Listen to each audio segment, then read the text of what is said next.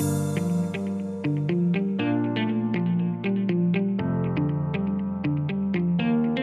right, good afternoon, everyone. My name is Amber, and I work on the marketing team at Wright Constable and Skeen. Our firm and I would like to thank you for joining us today as we delve into part 2 of our J1 Physician Immigration webinar series. For those of you who were able to join us for part 1, Prescription for Success, we're so glad you're back to continue learning with us. In today's program, Table Talk with the Specialists, we'll get to hear from our very own Jan Peterson, as well as our very special guest, Dr. Gayatri Murthy. These two are quite the dynamic duo, and I know their combined insight will craft you with a well-equipped toolkit for your J1 journey. So let's get a bit more familiar with our presenters. Jan Peterson has been a tireless advocate for J1 physicians for over 30 years. She co-founded the International Medical Graduate Task Force in 1990 and was awarded the Lifetime Achievement Award for her work on behalf of J1 physicians. She is active in bringing your issues to the White House, to Congress, and to the executive branch, resulting in many positive changes, as well as effectively representing thousands of physicians. Dr. Murthy is a current hospitalist at MedStar, where she has been since 2019. She began work as a hospitalist in 2012, giving her almost a decade of experience working as a foreign physician in the US. Dr. Murthy, we are so honored to have you and your expertise with us today. Some friendly reminders as we dive in. Please remain muted during the presentation to prevent any background noise. If you have questions, please go ahead and enter those into the chat box. We'll have time for a Q&A at the end of the session. Also, this presentation is being recorded and will be available on the Wright Constable and Skeen website next week.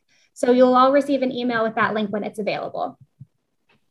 We'd like to take a moment to acknowledge each of you in your work in furthering the health of our communities and serving so heroically during the COVID-19 pandemic. Your efforts do not go unnoticed.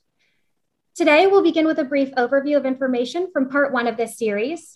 We'll then take you into a deeper look at the lesser known success secrets that will help you find, land, and excel in a waiver job, while also shining a light on the realities of the J1 physician experience.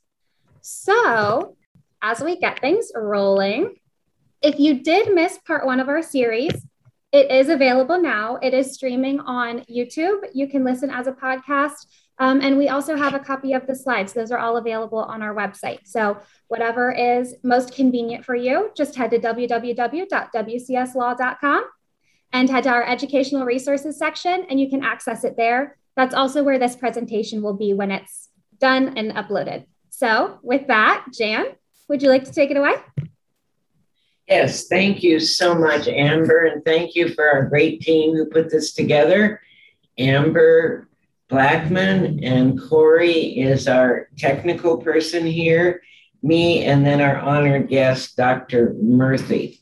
I have to do a legal disclaimer before we begin. Nothing you hear today, I love this legal disclaimer, but I have to make it. Nothing you hear today is to be considered legal advice or to be relied on. You're encouraged to consult a physician immigration expert, and hopefully we will be that expert for you. So just recapping quickly from last time, I see we have a lot of new people here in our presentation today, including some State 30 waiver folks who wish to remain anonymous, so we will let them do so.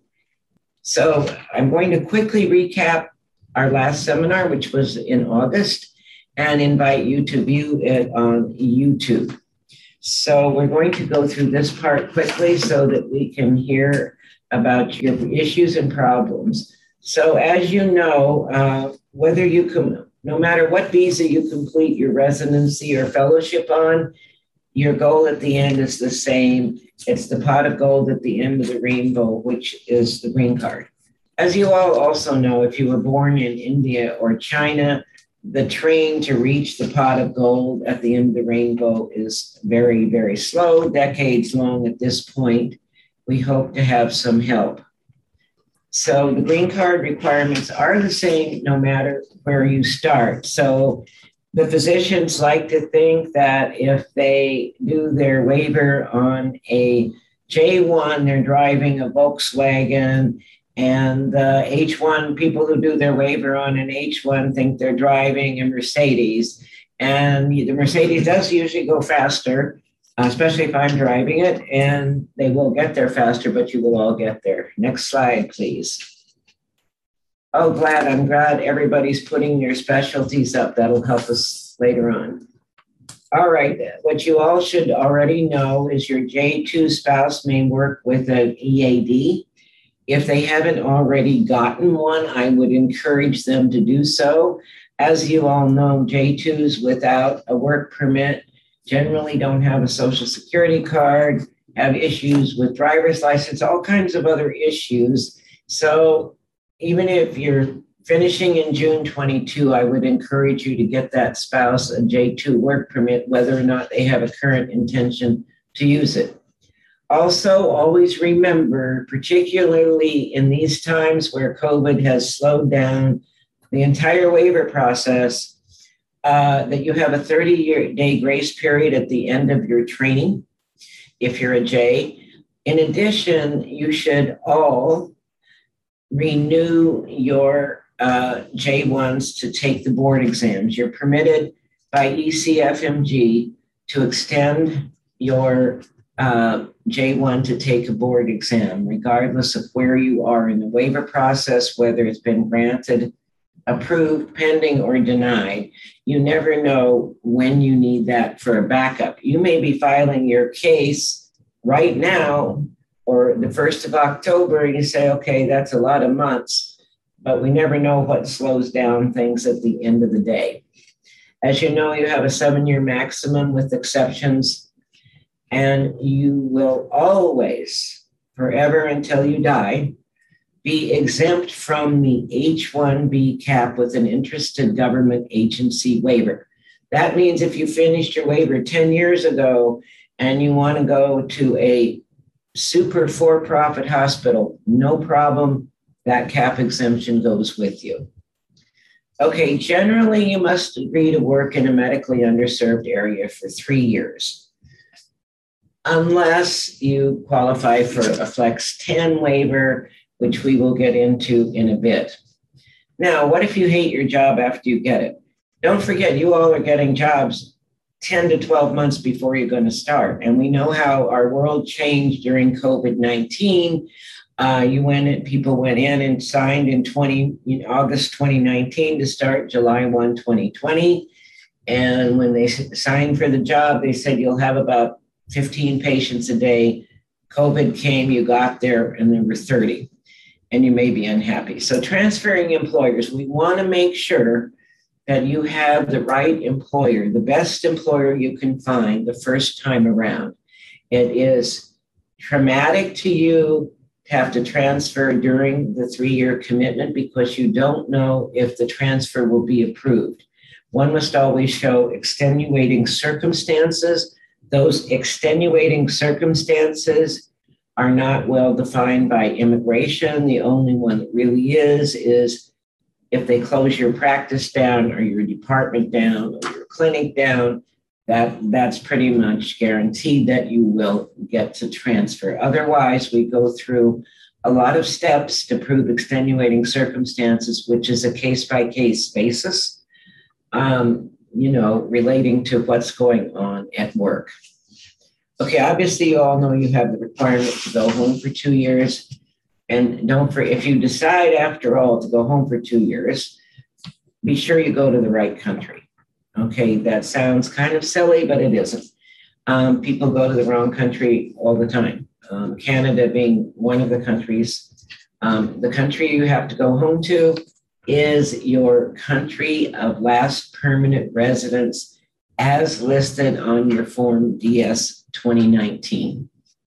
Now, should you go to the wrong country for a long time, it's possible you could get a waiver, but try to go to the right country. For those of you from Schengen countries, obviously in Europe, the countries are not interchangeable just because they're part of the European Union. You have to do the 2 years in the right country. All right, that's about your J life. Most of you should know it by now, but just to recap next. All right, you hear in your residence and fellow lounge, in the opera, hopefully not too much in the operating room, but you're all talking. And we have our J1 Facebook page, and which waiver is better, which flavor of a waiver is right for you. Okay, first of all, we want to talk about, we're going to talk about the three different kinds. Conrad State 30 is the most popular one, named after Senator Conrad, who enacted the provision in 1994, which permits every state, territory, and possession of the United States to grant 30 waivers to physicians per year to practice any type of medicine in a medically underserved area. Unless, and out of those 30, each state at its discretion can grant waivers up to 10 per year to work in a non-underserved area, as long as you serve patients who reside in medically underserved areas. Now, if that's tricky, ask me more questions about it. The willingness of a state to use its valuable, the states consider their 30 waivers an extremely precious and valuable jewel and resource. So they get to decide who they think needs it on a priority basis and various other bases. What I would caution you to do is not read their websites literally. Some of them are actually hard for us to understand. So let's look, you want to talk with your expert physician immigration lawyer about that, or maybe even get a second opinion. Just a word about second opinions. Any professional lawyer is not going to mind if you get a second opinion. I really would never be offended. All right, so get your second opinions. Then the other things are, so you could get a flex waiver depending on what the usage of the state of their 30 waivers for underserved areas. We'll go through states that do that. You can ask me, the states just put it up on the thing. All right, you have some physicians worry about this. Agree to commence employment within 90 days of USCIS approval of the waiver and of H-1B status. It's both things. With the waiver, that says you don't have to go home for 2 years, but doesn't mean much else. It doesn't give you permission to work or anything else. All right, you look for your facility located in a HPSA or an MUA.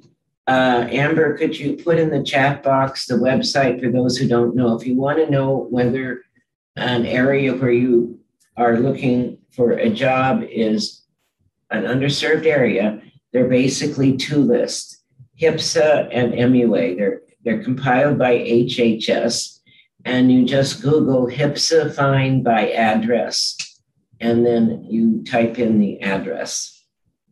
And the extra requirements, the law only says 3 years practicing medicine, underserved area, period. Over time, the states have put on additional requirements, some of which are very burdensome to employers and causing a number of employers to say, forget about it. I can't get all these statistics together. So as an organization, the International Medical Graduates Task Force encourages states to lighten their paperwork burden, especially when they're asking your employers health statistics they already have. All right, the Department of Health and Human Services, we totally love. They are totally the heroes of COVID-19. Last spring, they expanded the types of employers for whom they would grant waivers. All right, so that's really good. Number one, to remember all federal agency waivers, HHS, ARC, DRA, VA, can issue unlimited.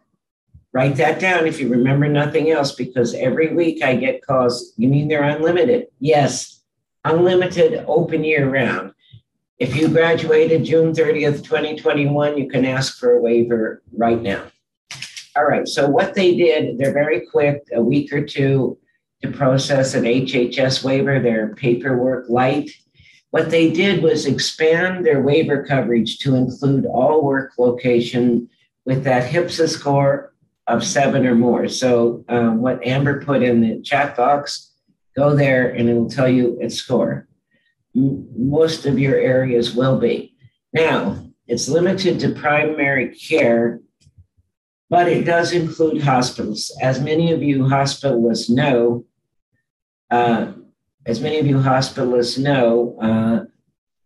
some states consider you subspecialists and put you down the list. So one caveat, primary care only, including hospitalists. But if you happen to do a one-year fellowship in, say, geriatrics or psychosomatic medicine or whatever, if it's a one-year fellowship and you can demonstrate that you will be reporting to your primary care waiver job within 1 year of finishing your residency, you can still have the waiver. And we've done quite a few of those this year. And you have to just make adjustments with your program that you can leave early. So we put a June 25th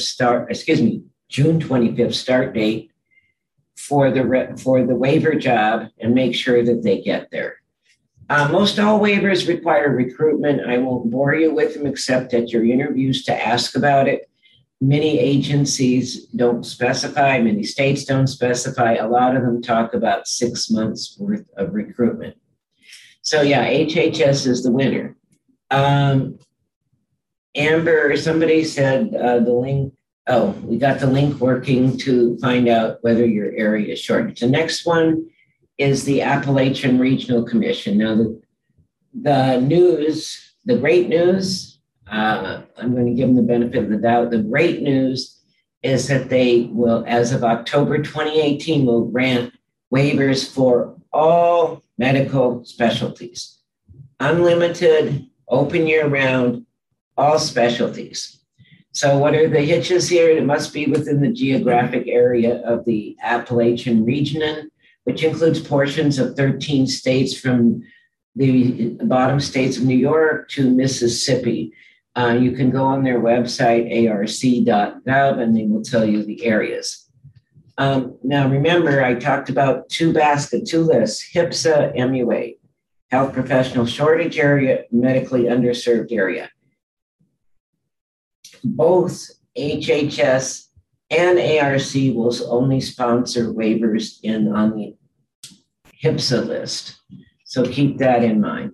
The Appalachian Regional Commission has a lot of extra requirements, but it's probably worth it to go through it if it's your dream job.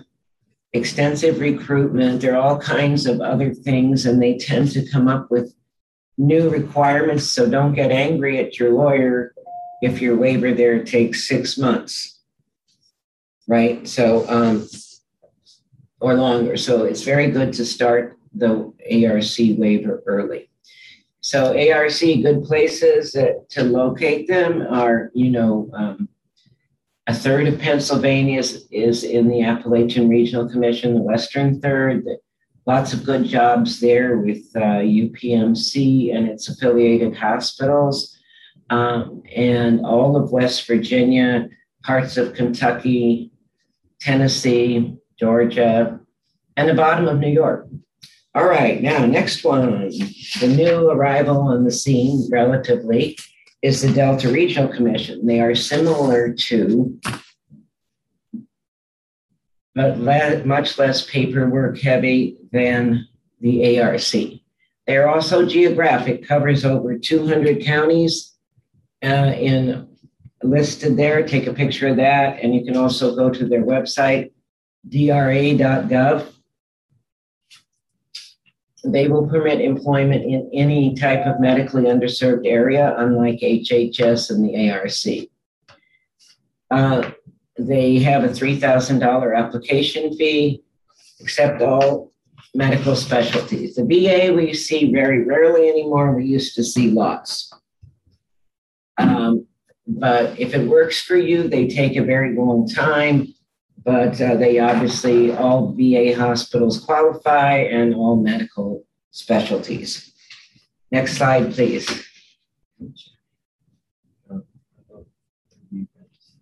Okay, I'm going to speed this up so we can hear from Dr. Murthy. Okay, just to summarize here, take a picture. One thing with state programs that is a problem in the federal programs are they do not allow non-compete clauses. Some states permit non-compete, most do not. No federal program permits a non-compete clause. If you don't know what that is, I'll just tell you basically what it says is if you stop working for your waiver employer, Dr. Smith or whoever, and you love Dr. Jones across the street, and you say, okay, at 3 years and 1 day, I'm going to go work for Dr. Jones. That's what a non-compete says. You can't do that.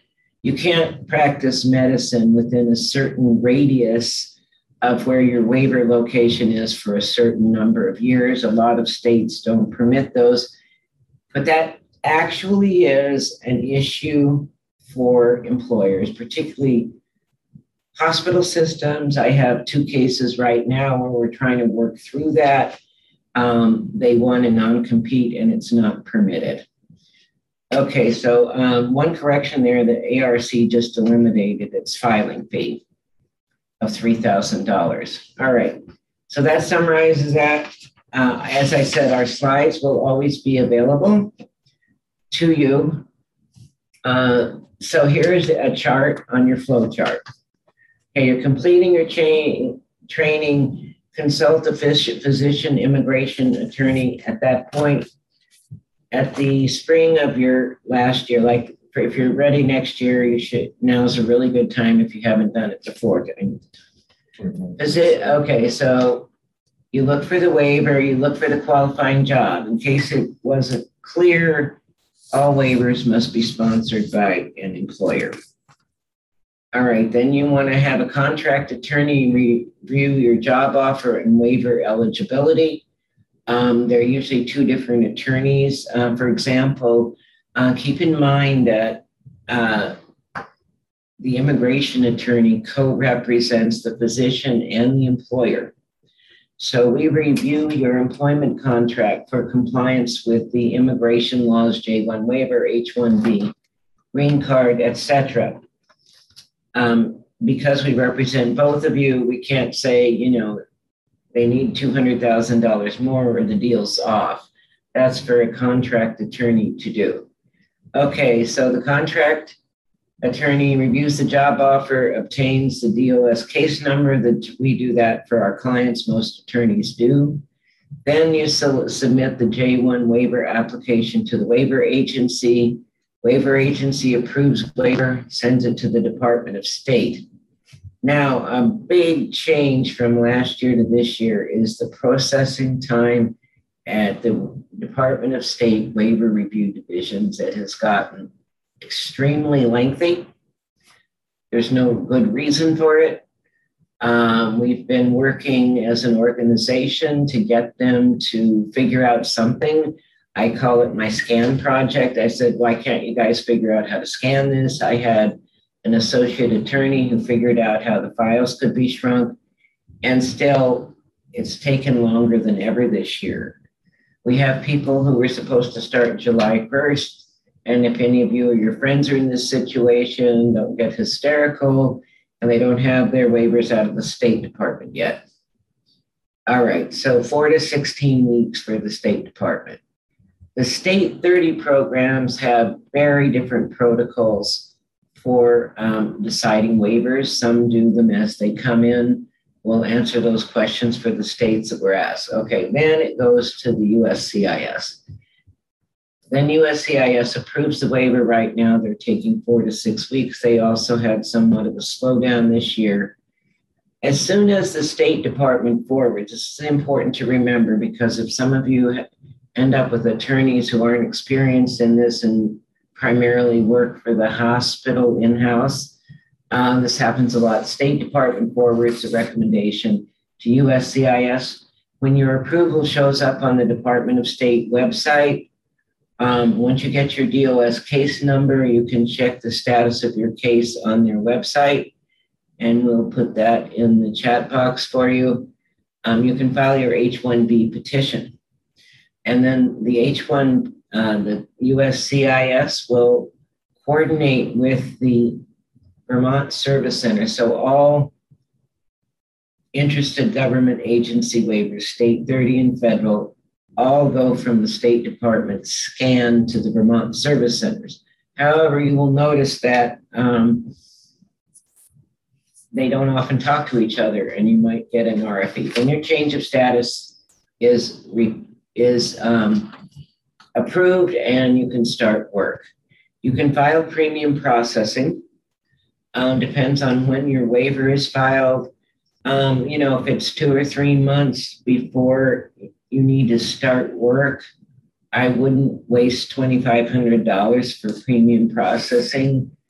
But you can upgrade to premium processing if, say 20 days before you start work if you don't have an approval. But they have raised the premium processing fees. Okay, we're going to get to your questions at the end here. Now I want to turn it over to the wonderful Dr. Gayatri Murthy. She is a mentor to other J1, has been a mentor, gives them advice, and she's going to tell you on the ground her experiences.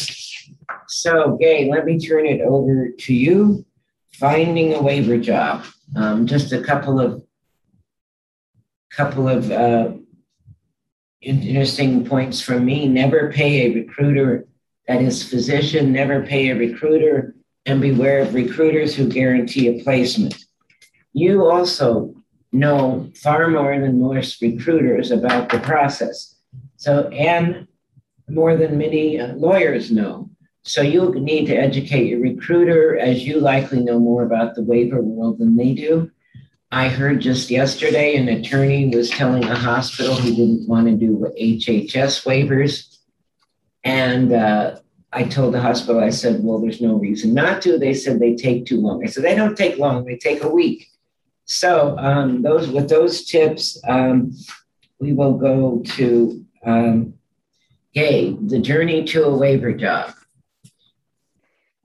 Thank you so much, Jen. Firstly, I wish I had met you when I got started on my waiver journey. It was not easy, but it's doable. So I can speak with regard to the Conrad 30 waiver program. And since I'm a hospitalist and that's the only job role that I have filled so far, it would be relevant there. So the website that Amber sent out was the one that I started with. I started 2 years before graduation, and I looked at the entire list in every state, and I wrote out individually to each and every state and each and every facility that I thought offered a Conrad 30 waiver position. I had my CV ready, and I waited for responses. It didn't always happen, and one thing, if you choose not to get a lawyer, make sure you're ready to advocate for yourself. Follow up with phone calls, give them a week to rest, and then follow it up again. So once I had people who were willing to speak with me, then it was, the question of getting ready for the interview and getting your references in order. A couple of things, and I think this will come on a slide later, in retrospect, because hindsight is always 2020.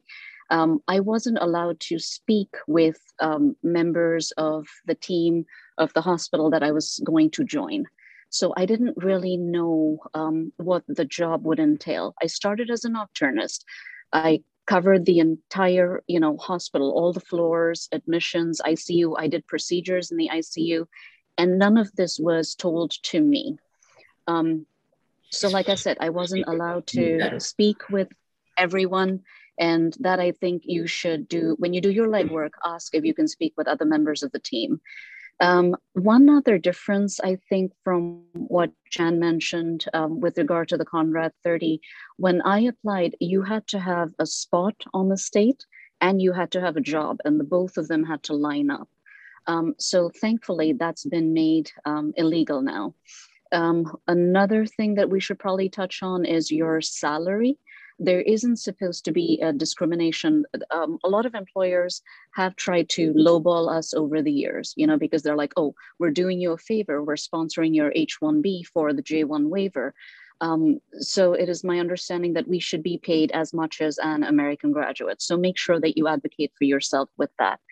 And then I guess a couple of things to look for in each program. If people are there just to do their waiver and then hightail it out of there, it's probably not a good place to work long term. As you know, if there's like a high turnover rate, then it's probably not the best place to work in. So keep that in the back of your mind. There will come a point when you're kind of scared and desperate, and you might pick a program. But like Jan said, it's very difficult to prove extenuating circumstances and transfer out, but also be given credit for the time served. And I say that because, a waiver job is really hard. It's physically exhausting. It is not like, oh, it's 5 p.m., I'm done for the day. You will be expected to go above and beyond. Most times you might just be the only clinician there. So just be prepared for hard work is what I would say. What else that's important? Does anybody have any suggestions or something that I should speak about? Oh, for Indians, since we have the longest wait time, think in terms of a 5-year commitment because of the physician's national interest waiver, which gives you autonomy over your own green card sponsorship. I can't tell you how many people I have spoken with and my own personal experience where we're always threatened. If you threaten to leave, not if you threaten to leave, but you go to somebody and say, hey, I think it's time for me to move on. Your employer will always say, we have your green card and we will withdraw sponsorship if you leave. And that's okay if you have the 5 years, especially if you're from a country like India, where you spend half your life waiting for a green card or for the I-485 to this status change. Anything else that might be pertinent to the J1 waiver job from a hospitalist perspective? Jan, do you think I should speak about anything else? We have one question. Go up to this one. Mm-hmm. The PNIW. Okay. One down. Somebody asked, okay, so you mentioned the PNIW, mm-hmm. and that is going to be covered in more detail in our next session. The question is, can you leave after 3 years if you have a 5-year contract with the PNIW? That is a legal question. The answer is absolutely yes. People have become very fearful of PNIW contracts, okay? They believe that they're now going to have a 5-year prison sentence. And by the way, y'all have to stop looking at this as a 3 or 5-year prison sentence. I'll give you some tips on that. Yes, you may. What the law says about a PNIW, and it's recommended for people at this time born in India or China because of the long wait for the traditional green card through perm employment. Leave it there, please. Certification. So you have to work a total of 5 years in medically underserved areas in order to fulfill the requirements of the PNIW. And that's 5 years full-time, doesn't have to be the waiver area. If you do your 3 years in a medically underserved area, that counts towards your 5.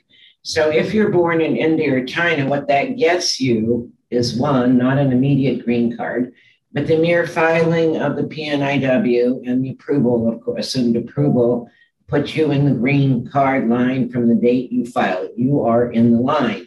And what happens after 5 years is you fulfilled the requirements for that green card. You have fulfilled the ticket for the admission to the club of green card holders. You just have to wait until your turn in that many-year line comes. So after 3 years, you can leave as any American would leave, give the required notice under your contract. What we are doing with contracts right now, and I'll say this quickly, is in your 3-year contract, you say, hey, employer, I want a PNIW. So could you make this for 5 years, but delete the J1 clauses, in other words, sort of like a renegotiation after 3. but you may do it with multiple employers, number one. Number two, a common question we get is you may do it, you may interrupt it. You have until you die to do your 5 years, okay?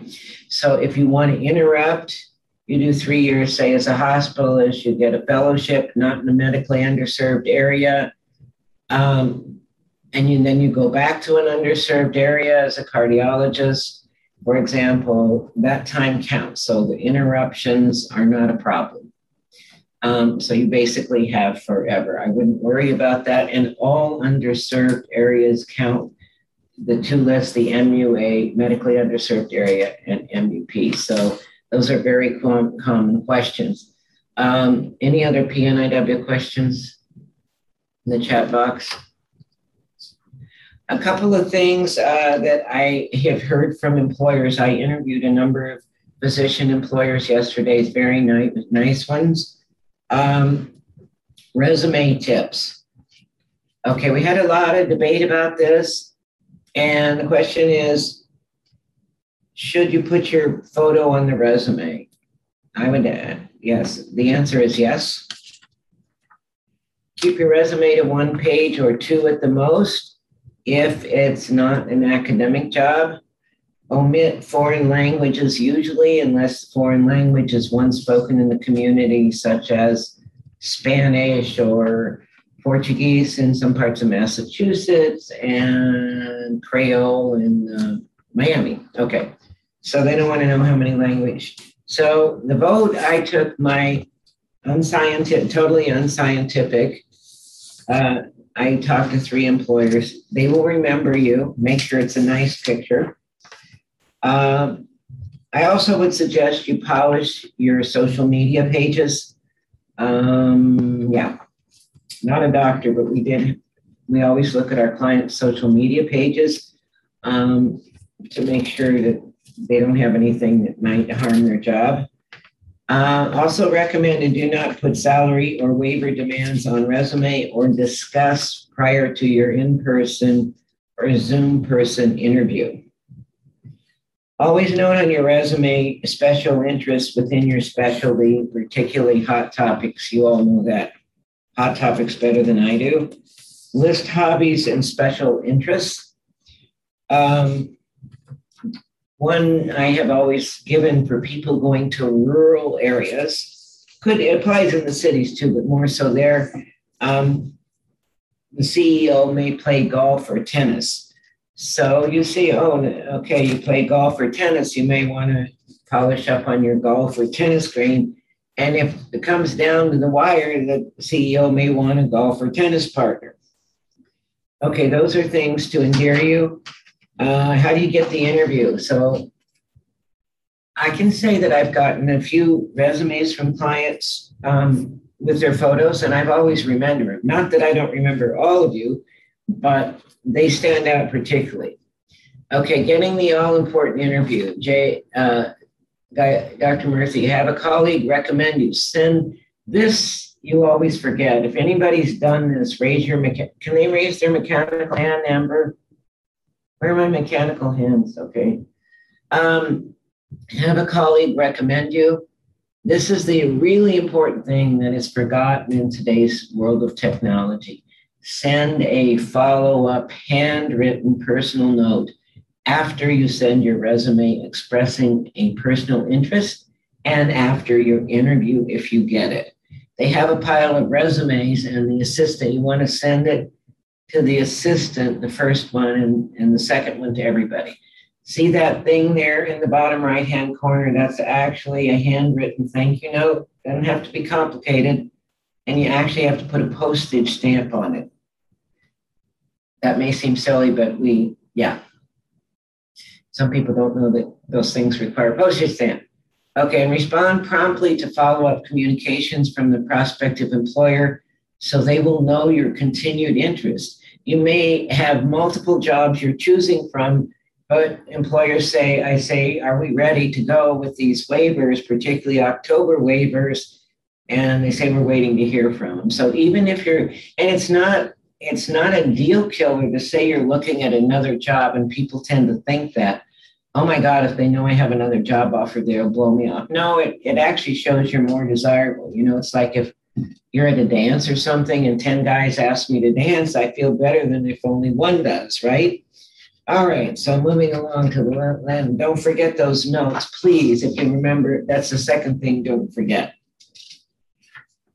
Okay, I love Dr. Murthy's red flags. I have a couple more to add. Spouse, okay, we're on 17. 17. Okay, deal killers. Okay, these are, remember, I've been doing this since 1987, representing positions and their employers. This is what they tell me. If the spouse follows up on job interviews for a position. Now, you may think it sounds really normal, and it is, you know, the physician spouse is at work 80, 90, 100 hours a week, and maybe the spouse has a flexible schedule. That resume, I'm told, universally goes in the garbage can when the spouse follows up. Okay, at your job interview, talking about work-life balance questions.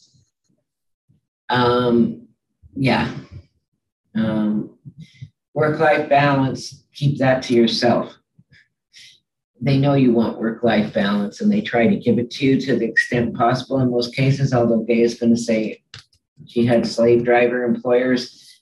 Not living in a community.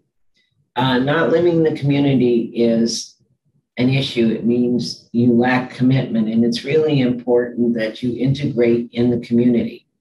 So you say, maybe my spouse works in Boston and my job is in, I don't know, Worcester, Massachusetts or something, and we're going to live between.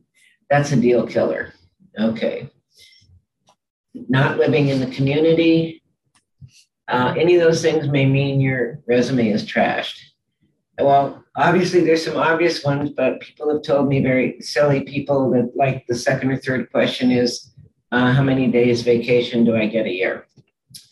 All right, so getting to yes, dress professionally, suit and tie for men, skirt, suit for women. And I just learned this yesterday from an employer. I would have thought it would have been impressive, but don't wear your scrubs or white coat to interview. Do what I said, So everybody should do due diligence on their contract terms because you're going to be married to each other for 3-something years. Due diligence. Gay, can you give me some ideas? So some people feel hesitant to say, can I talk to your doctors? Can I interview? So if the employer is not forthcoming, what are some other ways that you can find out about the work culture, whether the employer is a good employer, some ways on the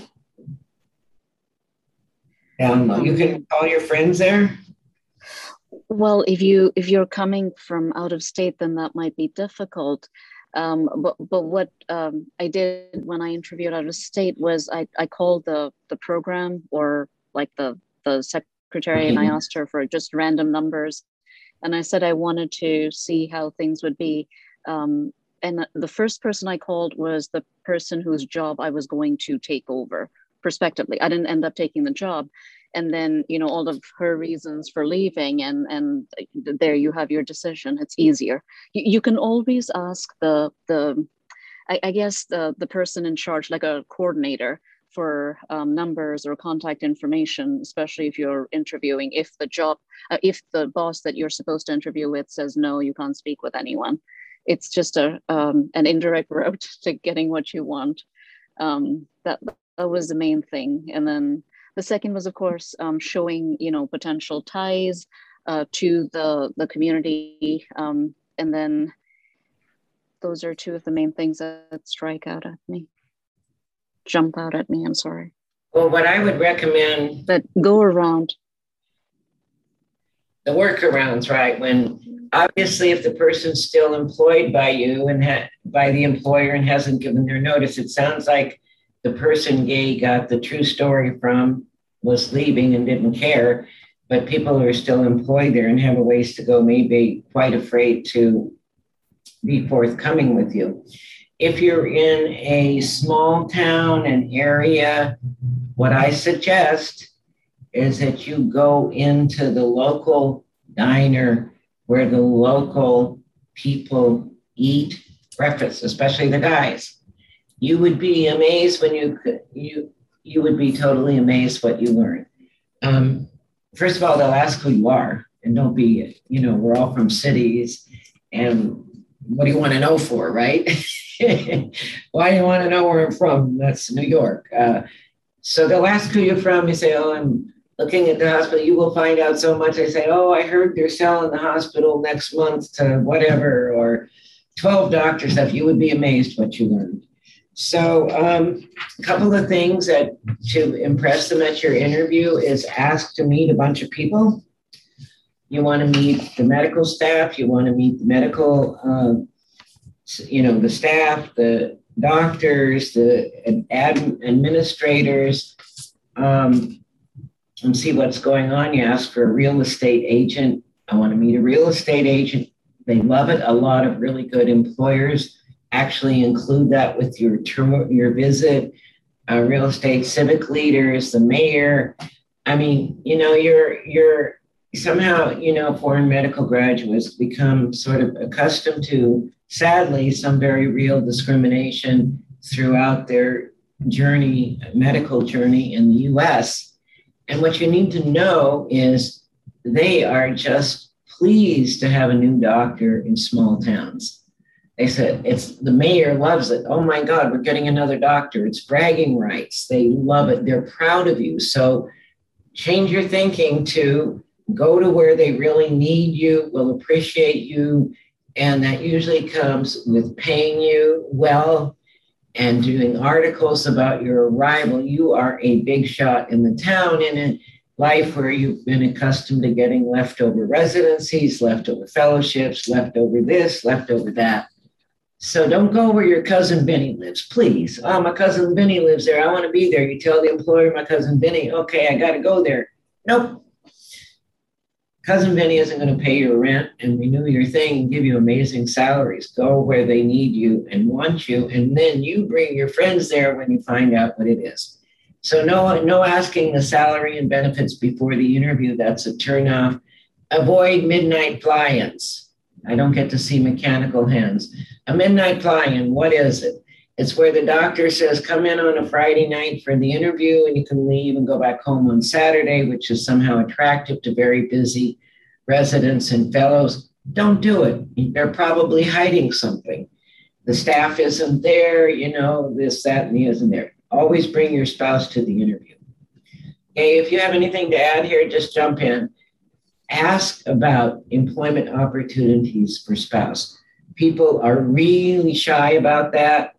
Don't, because they know they're not dumb. They ask about employment opportunities for a spouse. You're more likely to stay if your spouse is happy. So we already went to ask and meet and greet everybody, research your employee, ask about green card policies. Not as your first question, but as the last question. One more thing, you get to your dream job. The last slide there. The dream job, how to keep the job. Okay, how do people screw up? Some weeks I figure I'm operating a home for battered doctors. People are losing jobs. It's seeming anecdotally at a higher rate than they used to.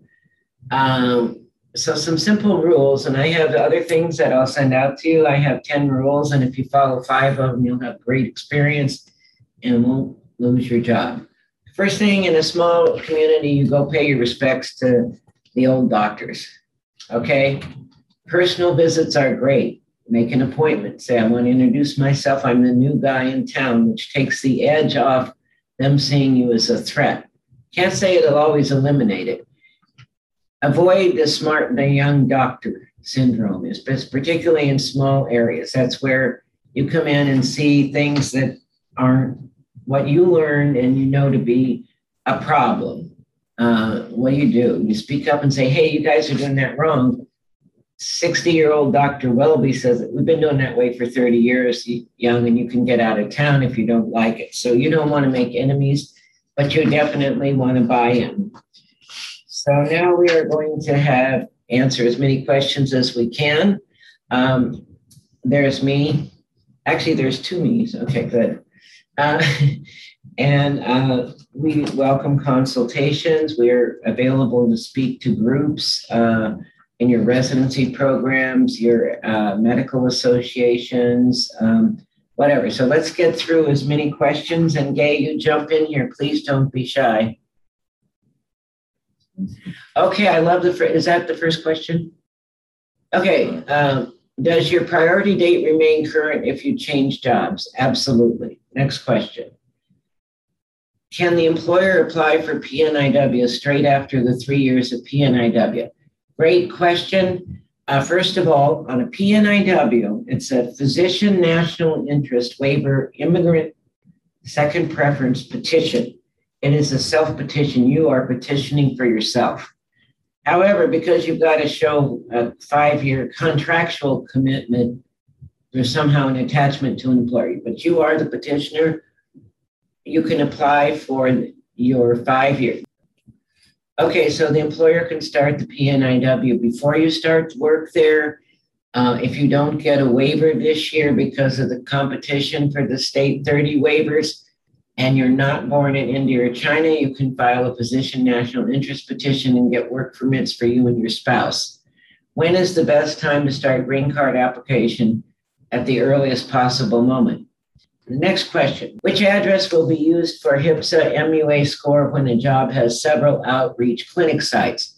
If you are actually talking about a federally qualified health center, first of all, they have a HPSA score, not MUA. And the address to be used will be the actual clinic sites. And if that person wants to tell me about whether they're talking, first of all, it doesn't apply to HHS waivers. So you're only talking really state 30 waivers there. So it doesn't generally matter that much, but it depends on the structure of the organization. But if you're working at 5 different places, you want to check the scores of the 5 different places. Next one.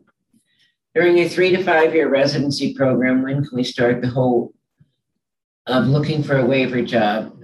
As Dr. Murthy said, immediately. Immediately, 2 years ahead of time. But of course, employers aren't going to sign you. So, so basically you want to start immediately. No panics for this year. There are some states that are open. Another thing I want to point out to everybody is that you have to speak to your physician immigration lawyer. Don't believe everything on the website. So we've gone over and over with our clients. If they say the application period goes from October 1 to October 31, and that is a cycle, an application period. Your application will be considered the same whether you file October 1st or October 31st. Some states are on a rolling basis, and that's different. Are waiver jobs harder to get for subspecialists? Historically, yes, only because some states prefer waivers. Give preference to primary care. And most websites will tell you that. However, don't take that to heart and say, okay, I can't apply because they prefer primary care. What state 30 officials have told me in recent years is that the demand for primary care waivers has gone down. Therefore, there's more room for subspecialists. And as I said, HHS has opened a hospital list, so there can anticipated to be far more waivers available through the State 30 program because the hospitalists are being diverted to HHS in many cases. Next question. How soon do you recommend we start looking? Oh my goodness. I just started my 2-year fellowship next spring. Is doing J1 waiver mandatory after the PNIW? Oh boy, that person needs more information. Okay, so I think there's some confusion there. your J1 waiver and your PNIW can be filed the same day. The PNIW can be filed before you get a J1 waiver. What if you're on an H? Then you never need a J1 waiver. So you do have to do your 3 years of J1 service if you're subject to that. So then you go on. Okay, next question. What are the important questions to ask the employer while interviewing for an HHS waiver job at an FQHC? Well, I don't really know. They're pretty secure jobs. You know, the conditions under which you can be sued for malpractice are limited by federal law. I'm not sure what that person means, if they can elaborate on it. I guess you say how many patients you will see. The salary, the number of patients, the kind of help. Complaints that I got last year during COVID, they were hired before COVID in August of 2019 to start work in July, and they found their patient loads were overwhelming and they didn't have the help they were promised. And they wanted to leave. Of course, nobody counted on COVID. And so I think you want to ask about staffing. That's a complaint I hear an awful lot, is they don't have PAs, all the stuff they're supposed to have. Next one, when should a family member of a J1 physician in the home country start their own green card process? I'm not sure what that means. The J2 and the J1 have to either go home for 2 years, or the J2 needs to be covered by the J1 waiver, which they generally are. They can, in certain circumstances, leapfrog over the J1. The J2 can leapfrog over the J1 if they, in certain circumstances. Two that come to mind are divorce, death. The divorce from or the death of the J1 physician, the J2 can get their own waiver. If the J2 turns 21 and is single, yes. All right, next. We're running a little over. It's because this is my favorite subject. You can feel free to email your questions for me. Okay, here we go. Next question, can you please comment on the above mentioned specialties regarding a waiver? Infectious disease, hard to find. Cardiology, easy to find. Pathology, hard to find. Endocrinology, pretty much in very high demand since COVID. Radiology, not a problem. Orthopedics, not a problem. Neurology, not a problem. Neuro-ophthalmology, a little more difficult. We are doing several now. If that person wants to email me, I can find out if our employer is still looking. Pulmonary and critical care is super, super high demand. Can spouse of J1 waiver work? Absolutely, but they need a J2 work permit and they need to file the necessary paperwork, which isn't too difficult. They need to file the I-765. Next question, safe time. Oh, I love this question. Oh yeah, we didn't cover travel. Do not travel, period, the end, until you get your H1. So this question says, can you elaborate the safe time for travel back home during waiver process? This person, it depends on what country you're from. You've got a lot of issues. Just really don't do it. You're taking a chance of not being able to get an emergency appointment because they don't feel sorry for you. We've had people that go on optional trips and the consular posts say, well, why should we give you an appointment? You're on an optional trip. There are people here that are trying to get there the first time. And, if you're from India, it's very dangerous because the consul could be in a bad mood and say, we don't believe you're ever coming back. So you started a J1 waiver or you want a J1 waiver, and they can deny you and destroy your career. So just don't do it. Next question, is it worth filing for Conrad 30 as a radiology specialist in Ohio? Yes, Ohio is a very paperwork heavy state. Frankly, just not a J1 friendly state if you can find a job somewhere else. Next question, if we have to change jobs during the waiver period, does a new job have to be in the same state? Absolutely not.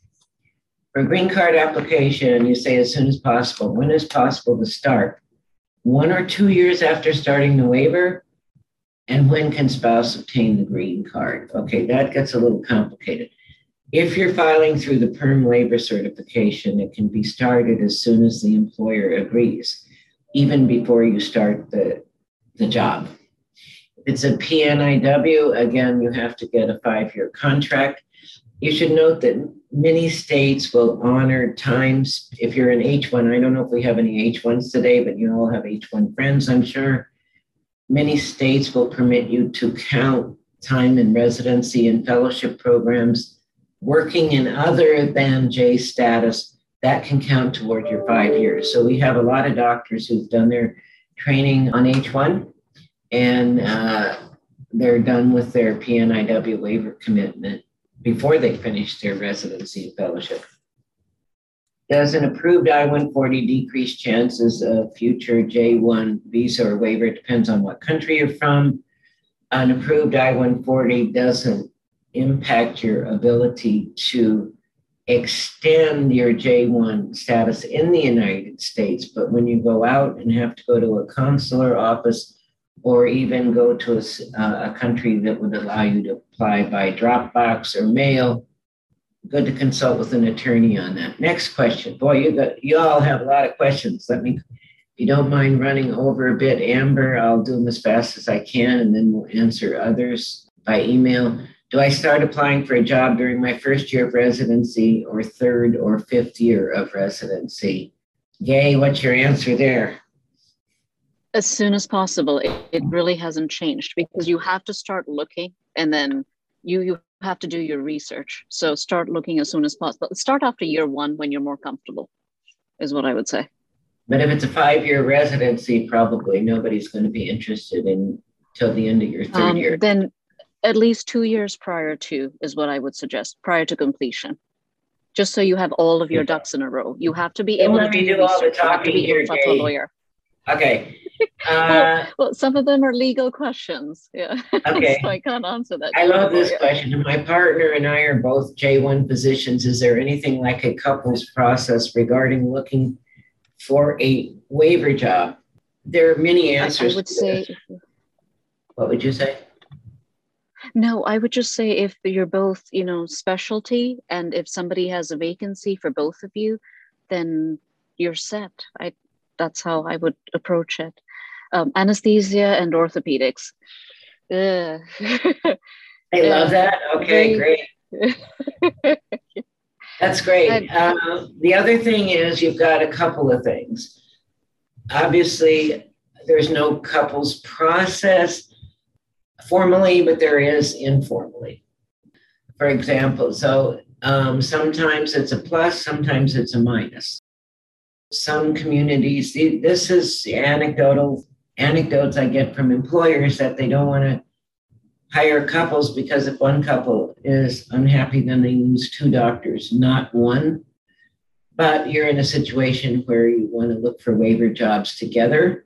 You want to decide which of your specialties is more in demand. And if they really want one of you, they will go out of their way to find a position for the one in less demand.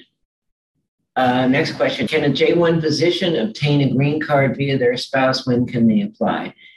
Yes, they may. I need to know whether the spouse is a citizen or LPR. Answer, yes. And they can apply after 3 years. We did not go into hardship and persecution waivers. That will be in our next session. Next question. Now another FQHC questions. If that's what you like, they're stable jobs. The government usually doesn't end their funding because they are government funded. Next question. Oh, guys, you're killing me. At J2, can J2 at the end of spouse on J1 fellowship get H1 while J1 holder goes for waiver? That's a question of timing. The J2 can't get an H4 or an H1 until the J1 gets the waiver. I hope I answered that. If I didn't, let me know.